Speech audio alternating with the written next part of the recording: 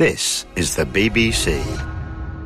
This podcast is supported by advertising outside the UK. This is the Coast and Country podcast from the BBC. You can find the terms and conditions on our website at bbc.co.uk/Radio 4. Today you can hear Open Country with Helen Mark. I'm just walking through a large housing estate close to Portishead. This is known as Portbury Wharf. There are about 2,500 new houses that have been built here. And as you walk through them, you come out onto, quite unexpectedly, a great open space, a nature reserve.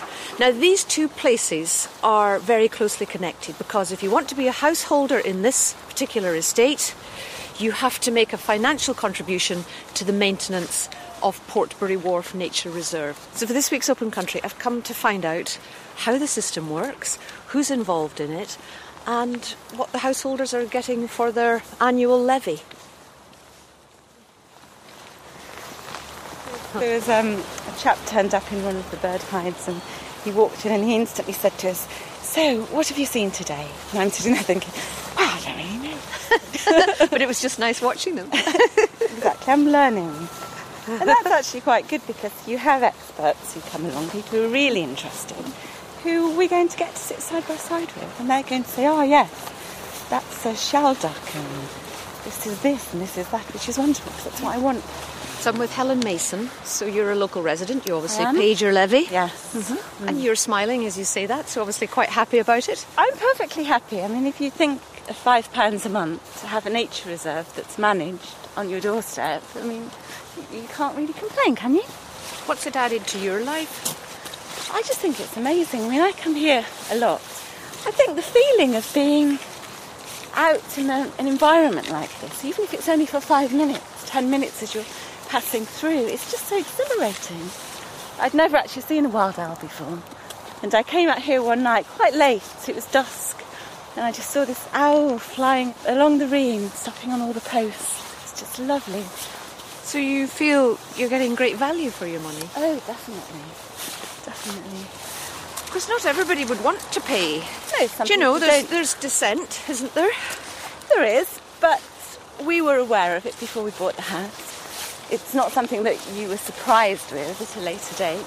Yeah. I mean, most of the people I've met are reasonably happy. They might not use it very much, but again, a lot of them who live here have got children.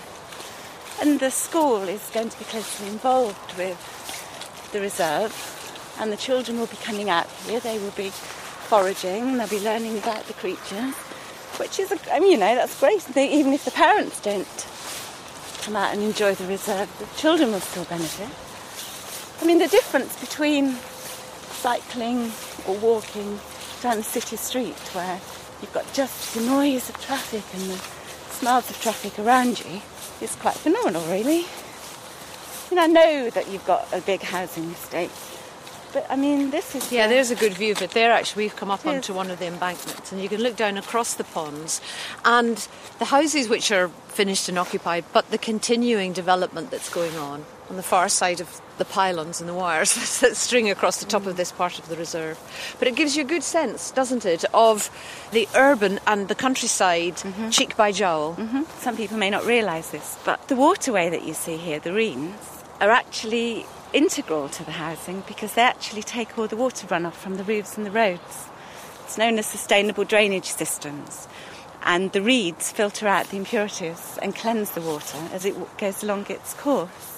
A lot of new housing use this system, but often have to put in very deep ponds because they don't have the space for the water to extend. So this is a lovely, safe course, and it's all part of the whole development, really. It's not just here for the wildlife, it's also part of the housing. This is Bernie Darcy, who's the warden here. Bernie? Hello, nice to meet you. Tools in hand and ready for the job. How are you? Hi. This is Helen Mark. How are you? Another Helen. Yes, another Helen. Just to make it Three easy. Helen. Another Helen. Hi. Well, we have a bit of a walk to do to get to the reed bed that we're going to do some work on. But I'm just looking at your volunteers in front of you now. They're quite damp already. They've got the rucksacks on their back and they're carrying the most frightening array of tools, particularly Helen Mason, who looks like, old Father Death, with that great scythe over her shoulder. Yeah, they're very hardcore. They come out in all sorts of weather and there's never any... Everyone's always keen to come out and help, regardless of whether it's snowing or raining. So, yeah, I'm very lucky to have such a nice bunch of people to work with.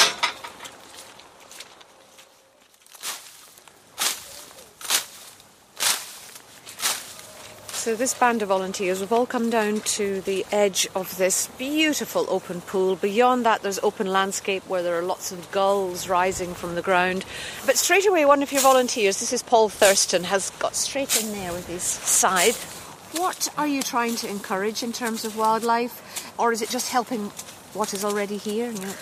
What inhabits this landscape? It's doing both, really. It's both helping what's already here and encouraging more wildlife to move in and improving the habitat. So here, for instance, we're improving the habitat for your reed warblers or reed buntings, and there's lots of invertebrates as well that won't do very well in really dense, thick stands of reeds because it will restrict their access to water if it gets really thick. So as with all habitats in woodlands or grasslands, you need to have structural diversity. You need to create lots of different microhabitats within the habitats that you can have a diverse range of species and greater biodiversity.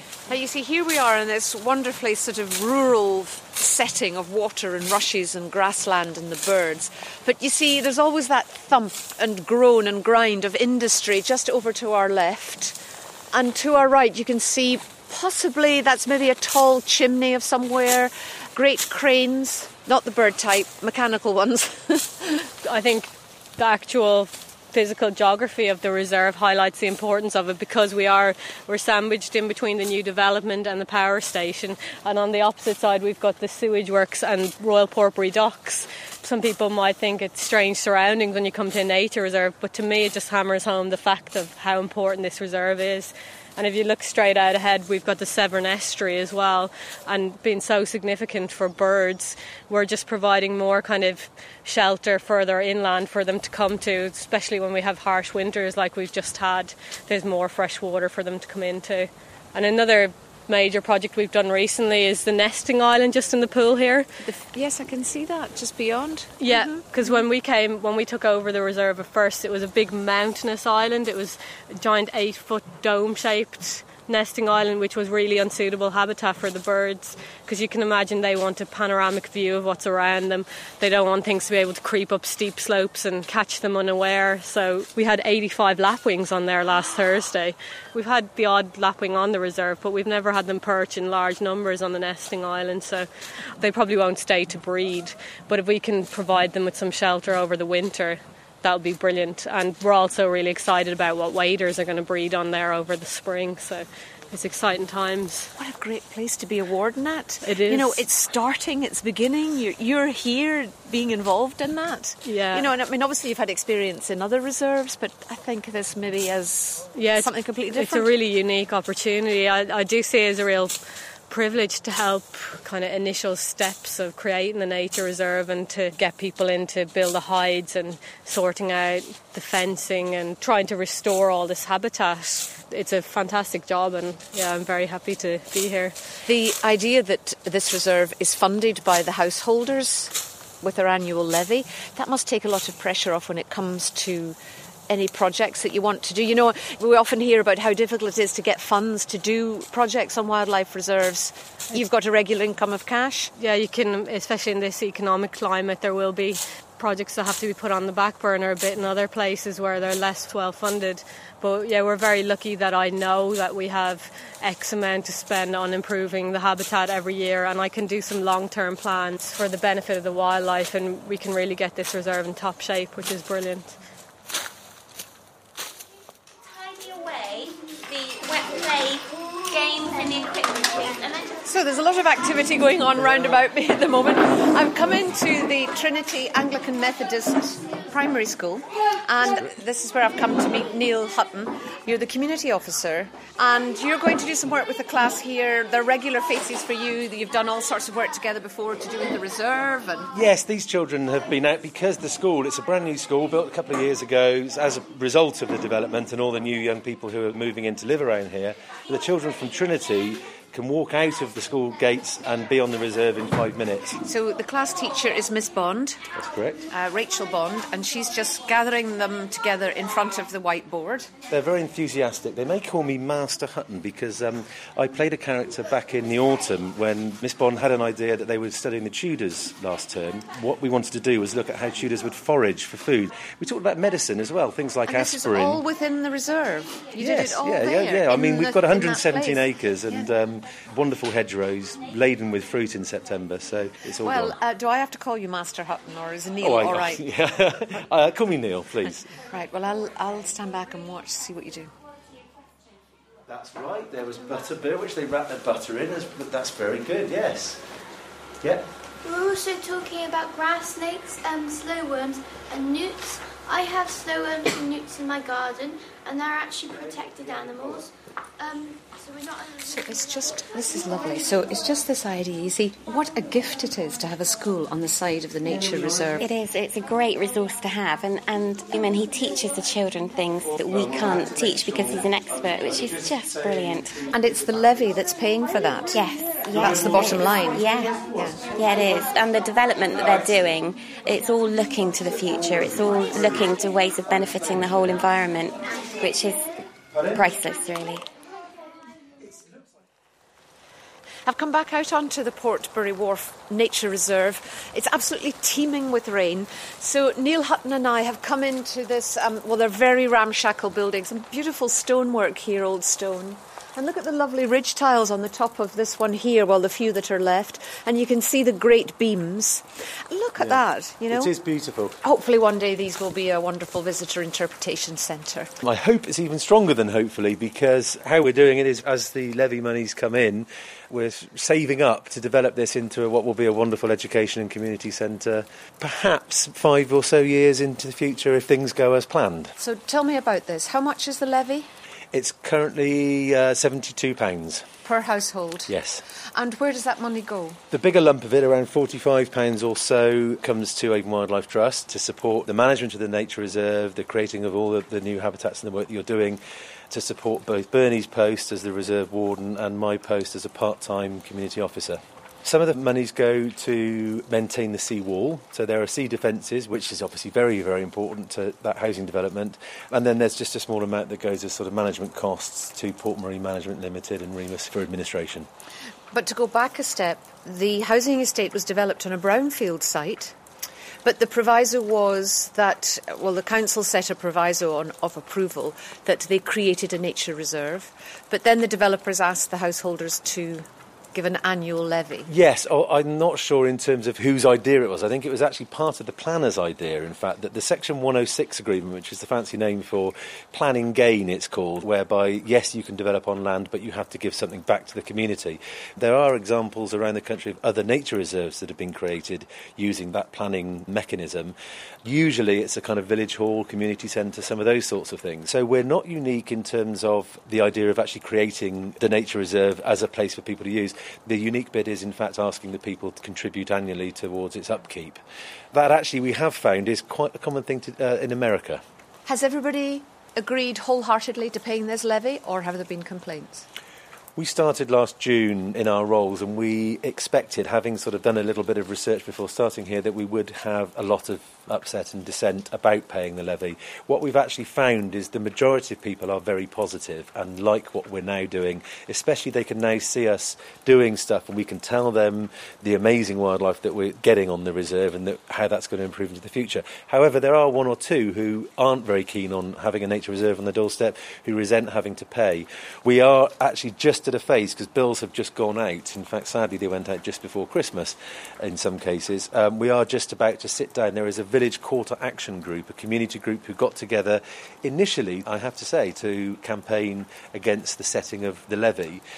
They've since been quite happy with what we've been doing and have kind of settled down, but now the bills have just gone out. There are one or two people who are upset, and we are just about to sit down and talk with them and try and make them happy. There are a lot of people all across the country who have nature reserves on their doorsteps, but they don't have to pay for them. Things were set up then, perhaps, in better times. We have to be very, very careful. You talked about brownfield development. Some of that brownfield was, as you've heard this morning from some of the children, great crested newts were living on that land, which is a species that has been in terrible decline. So when we look at building new houses, we can't just, obviously, give carte blanche to build anywhere. And so a way that we can maybe think about allowing development to happen is by creating space for nature alongside it. You're creating space for nature, and it is a protected site, but you're actively encouraging people to come onto the nature reserve. Now, yes, does the time come where you have to restrict people? Obviously, managing any natural resource, you do have to be very careful. I need to work the balancing act of encouraging people to come, encouraging people to enjoy the place, but obviously not in such great numbers that it's going to be detrimental to the wildlife. So, for instance, just on looking on our access routes around the site, we want people to come, but we don't want people to be walking across areas where ground nesting birds are going to be. We want dogs here, but we want them on leads. And so, we need to be careful just on how the site is used and as well as how many people come. Do you know what's quite interesting, Neil, is that when people talk about country stewardship, they're talking about very often farmers who are the stewards of the countryside. But here we have an example of where householders in an urban setting actually have the responsibility, the stewardship of over 100 acres of land in Somerset. It's a great way to get those people to learn and appreciate about the wildlife. And so I think that the whole thing about having to pay, as soon as you have to pay for something, you appreciate it more. You want to get something more out of it. And I would expect that some of the people who might not have come here before are going to think, well, actually, I'm paying for that. I'm going off. I'm going to go and have a look. And you've seen 143 species of birds, the list of things that we've got going on here. And actually, talking of farmers, there is a farmer over there. Come on in, Andrew. Come out of the rain for a moment. This is Andrew Hardwick. Yes, yeah. He's a local farming family. Hello, Andrew. Hi. We're being cowardly. Neil, I'll let you get about your business. It's been lovely having your company. Thank you very much. OK, my pleasure. Enjoy the rest of the day. We're onto your farmland now, are we, Andrew? Farm, yes. Does it have a name, the farm? Other than the Hardwick's original farm is Haberfield Farm, and this was part of it. It's called the Old Army Camp now. So was it a playground for you, this old World War site and the land? Sort of grew up here, and as a kid I played toy soldiers on the land there where the soldiers actually used to play soldiers for real. I also use toy soldiers in my paintings, sort of glue and melt them into the paintings as well as a sort of memory of it if I'm dealing with the landscape down here. That's how big an impact it had on you, isn't it? That now all these years later you just stood in your head. Yeah, the painting's a sort of playful process, so there's a sort of harmony there, if you like. Did you just give up on the farming, or why become an artist? Still have, the land there, but very little land now, so there isn't really enough for me to farm. I've been passionate about art and painting, and mainly the landscape, actually. Sort of a natural journey to paint and walk it and enjoy it. Yes, and labour on it from time to time to help out the family. Yes. What we've been looking at is very much about the present as far as this nature reserve is concerned, and the future about what might be here in years to come. But I suppose with you, Andrew, it's a lovely way of seeing into the past of this place, what it was, the history of this landscape. Yeah, but when I was a kid, there was a German bomber in the mud in the estuary, and I'm just about old enough to remember it, still lying there, and it's long gone now. It's been covered up with mud and time, and it was this gun site here that famously shot it down. And there you can see, look, behind these great growths of brambles and briars, we've got these concrete structures. They would be pillboxes, wouldn't they? Well, they were storage areas at the side, and the big gun would be set on these bearings here. Yeah, and the ring is still there of that. And they fired the guns from here, from this very spot. Originally, I just about still remember them. There would be paintings of German airplanes on the walls going round so they could recognise what they were hopefully trying to hit. Wow. They've all gone now. They're all gone now. These pieces Time's here. taking its toll. Yes. It's important to keep the stories of this landscape's past fresh, isn't it? And do you do that with your artwork?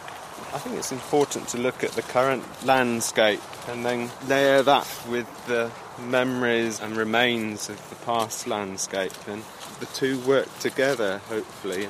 But, what we're in now, Andrew, is a landscape that has obviously been in a state of constant change. The nature reserve, the creation of it, is yet another change. Will you still be able to get inspiration for your artwork? I suppose that's the nature of it, is that you've got to look at the landscape afresh all the time and go with what's happening and enjoy what's happening.